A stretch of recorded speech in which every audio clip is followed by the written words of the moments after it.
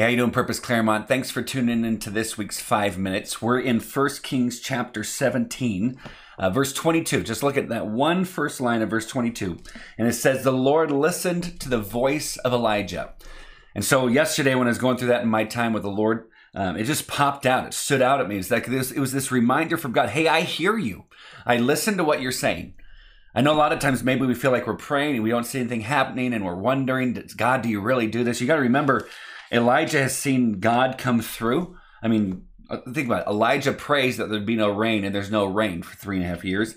And then God tells him, I want you to go to this brook, and from that brook, you'll be able to drink. There's water there. And I'm going to command ravens to bring you food, which I'm not sure that I would have been able to trust God thinking, okay, so I'm going to go there. I'll have something to drink, and then ravens will drop down in and out or whatever they were bringing.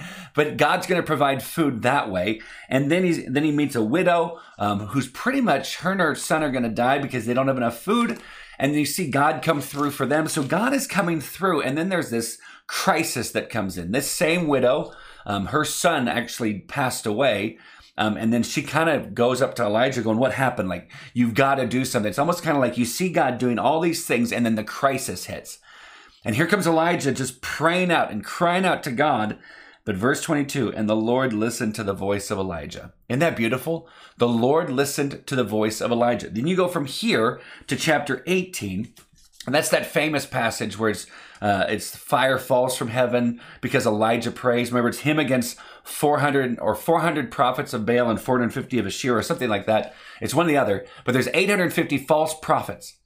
And Elijah's just by himself. And so they pray for hours. He sets up this thing. Hey, just set up an altar, and whichever God answers you when you call out for God to strike the altar with fire, that's the true God. So these false prophets, they're just crying out to God over and over and over, or they're false God, and nothing is happening. Of course not, because there's no such thing as another God besides God.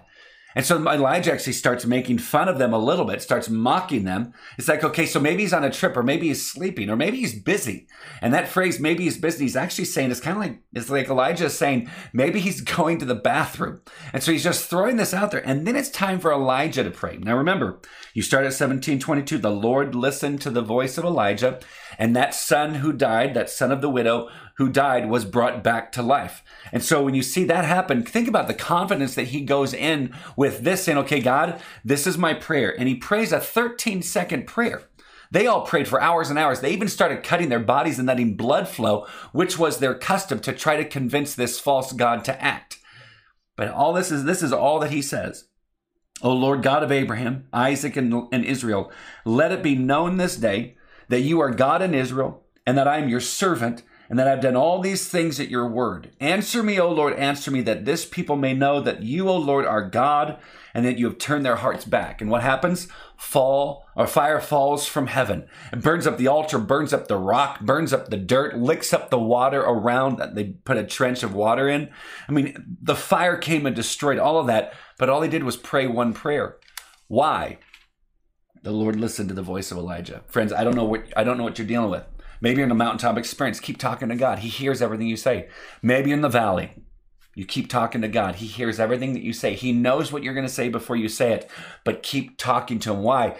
Because he hears you. He hears every single thing that you say, and God is working.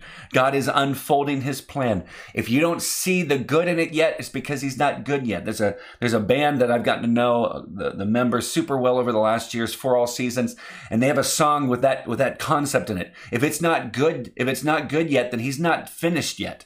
And so we got to remember that if we don't see the good yet, he's not done with it yet. So hang in there. He hears everything that you're saying, everything you're thinking.